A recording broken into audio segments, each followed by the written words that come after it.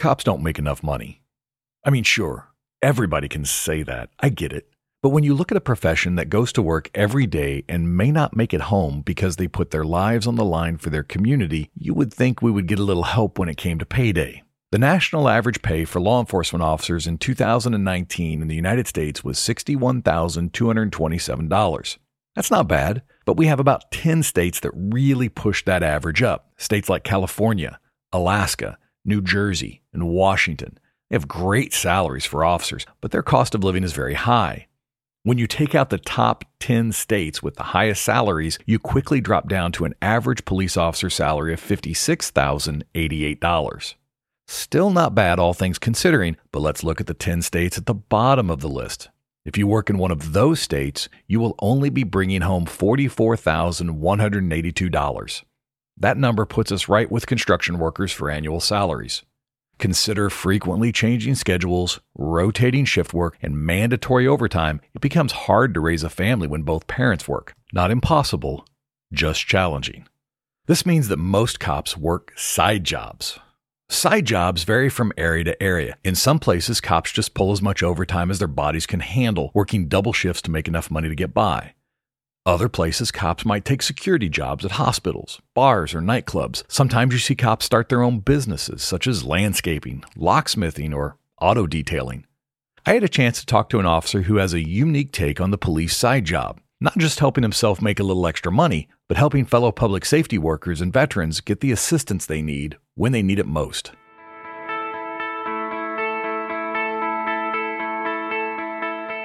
It's time to start telling our own stories.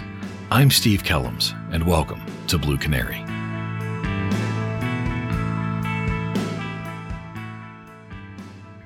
In 2017, Robert Garland, an NYPD detective, took his passion for entrepreneurship and his desire to help other public safety professionals and turned it into a business. In July of 2020, Fund the First was started. Fund the First is the only verified crowdfunding platform for those who serve. I recently talked with Robert and heard about his unique spin on the side job.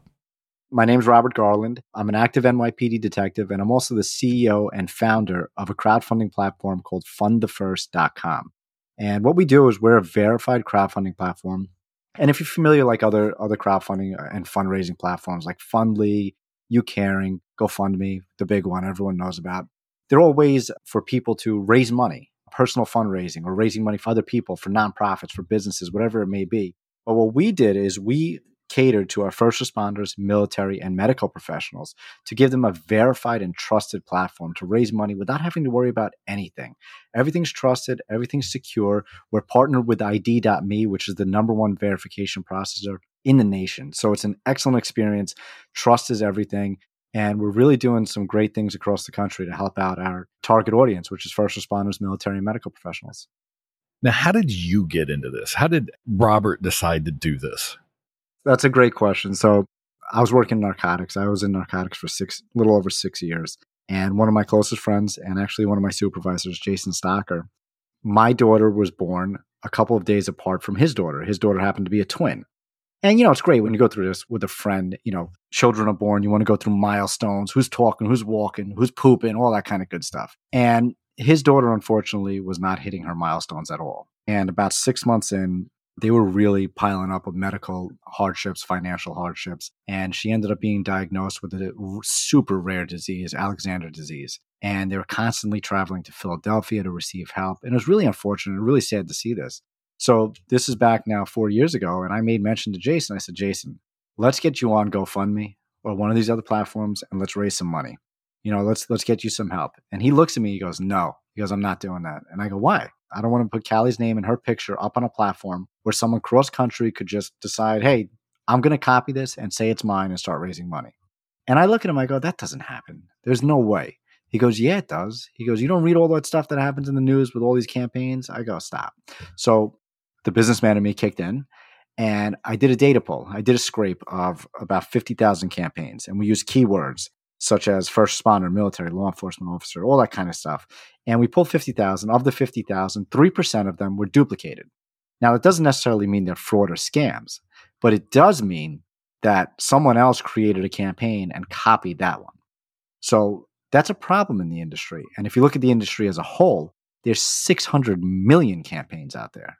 So, and that's across all these platforms. There's 191 platforms. It's a $5.5 billion industry. It's out of control. But if you look at it, 3% of 600 million is 18 million. It's a lot of duplicated campaigns. I'm not saying that that's how many duplicated campaigns there are out there, but there's a good amount. So I put pen to paper. I said, Jason, you know what?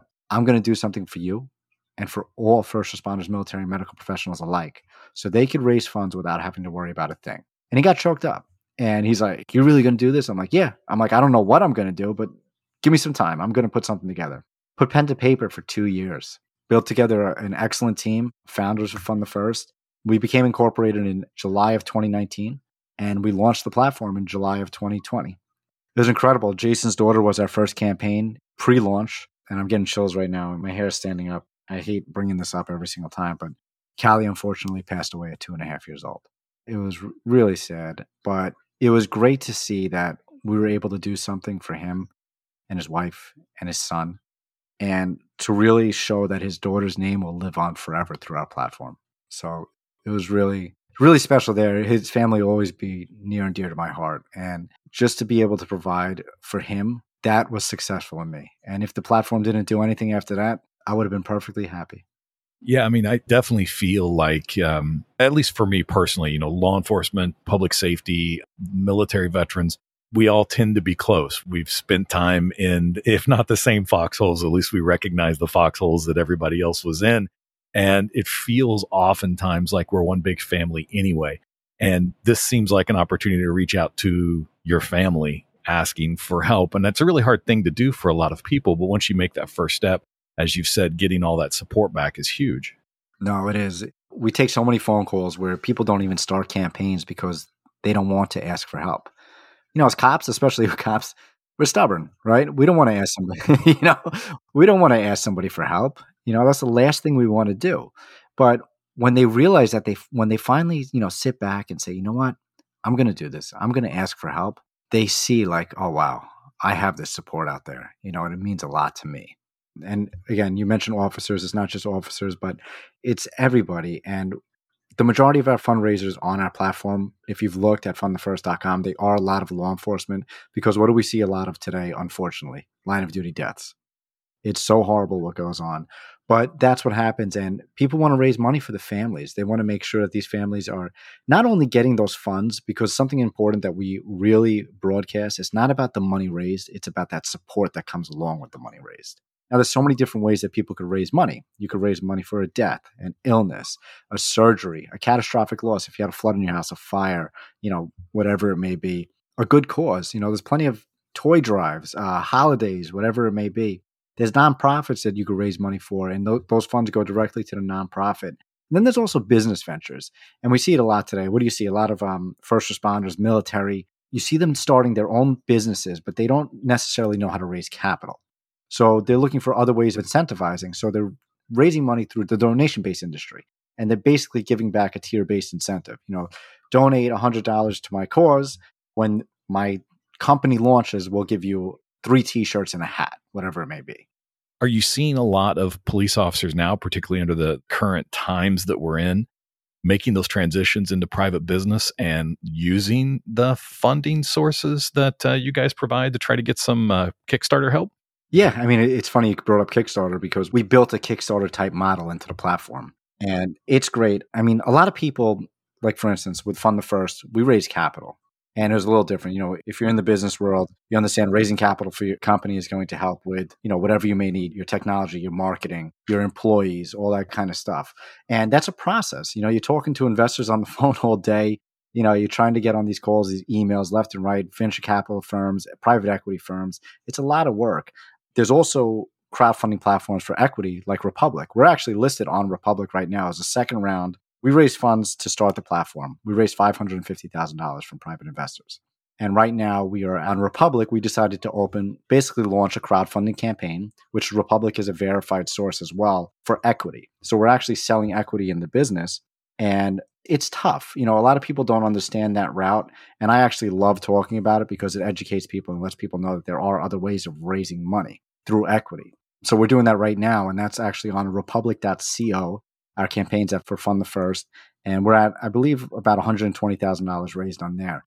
But now with our platform, what we allow for is donation-based incentives. So with business ventures. So let's say you wanted to start a business. You're an active first responder, military, medical professional. You want to start a business for a t-shirt company. You don't want to go the route of necessarily giving up equity in your company, whatever it may be.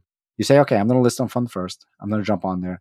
I'm going to give all my different tiers. Tier one, donate $100. I'll give you back 3 shirts and a hat.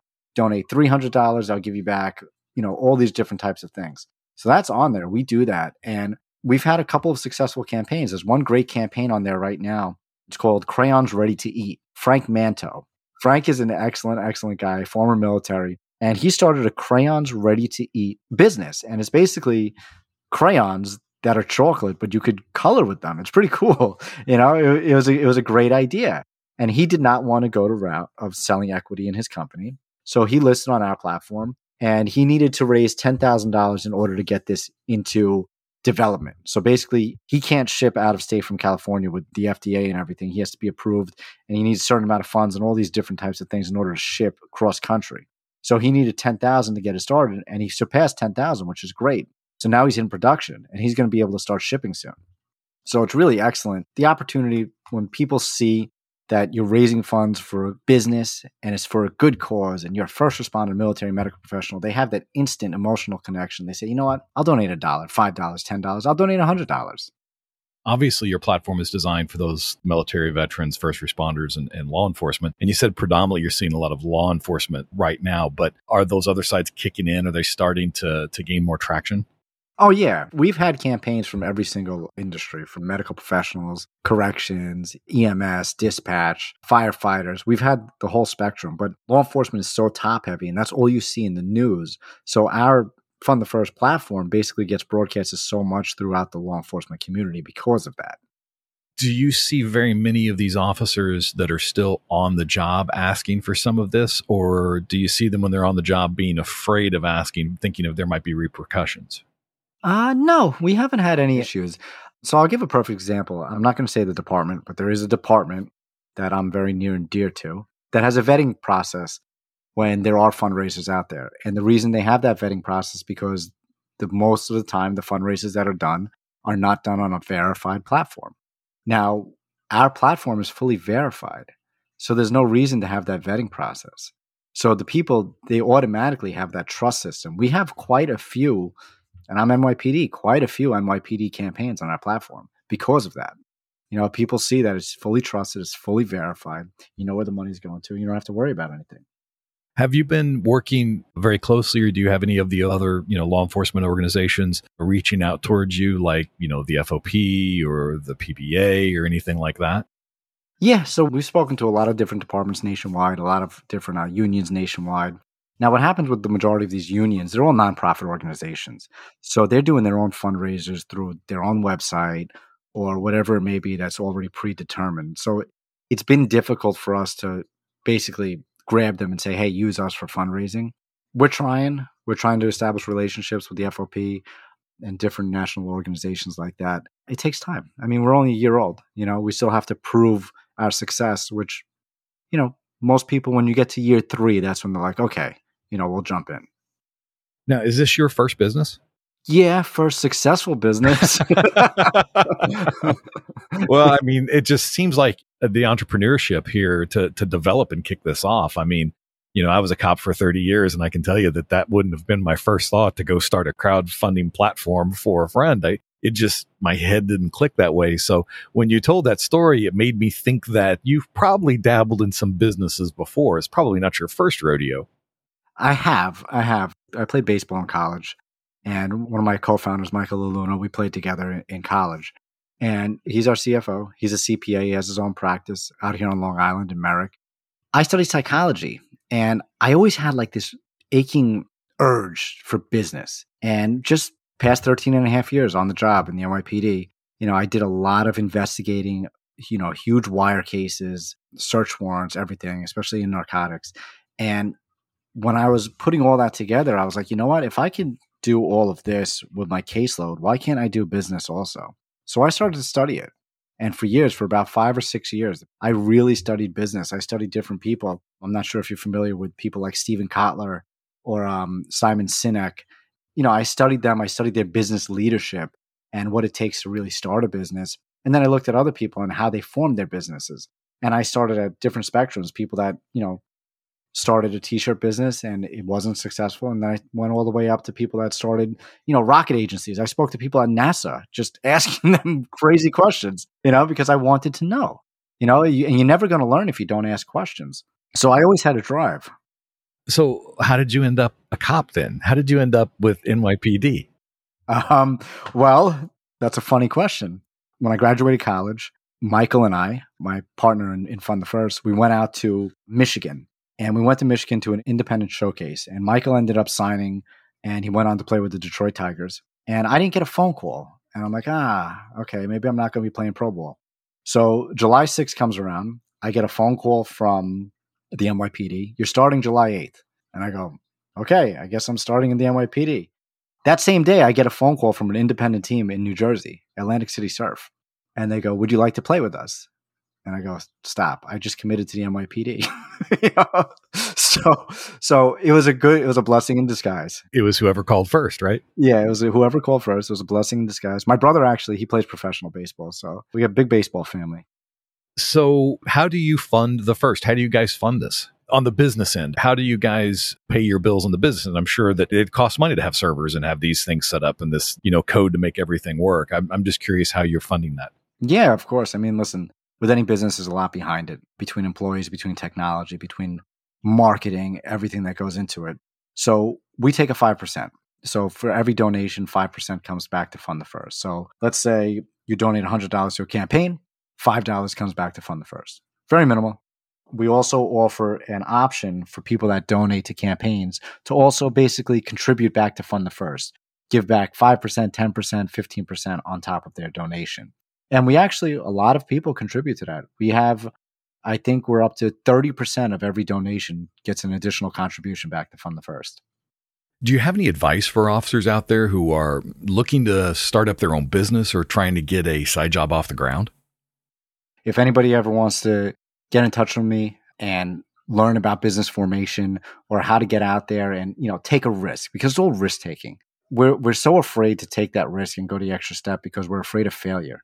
We can't be afraid of failure. Failure happens in order for us to succeed. We need that. And a lot of us, especially us stubborn cops, we're afraid to take that next step and we're afraid to fail because now we're saying, oh, someone's going to make fun of me. They're not going to see what I was really trying to do. But who cares? Do it. If you have a passion for it and you believe in what you're trying to do, go out there and do it. And that's the story we have to tell. Blue Canary is here to help you tell your stories. And I couldn't do that without the help of some very generous sponsors. Let's take a quick break to hear from one. Help your team rise to increasing expectations with Agency 360's cloud-based software. Whether it is for the training of new employees or annual performance evaluations, Agency 360 can help trainers and supervisors streamline documentation, create consistency, and communicate clearly. Help retention by setting the tone and culture early with Agency 360. Learn more at agency360.com. That's AGENCY360.com. Thank you for joining. As always, I'm curious what questions you're getting asked. What isn't the news covering?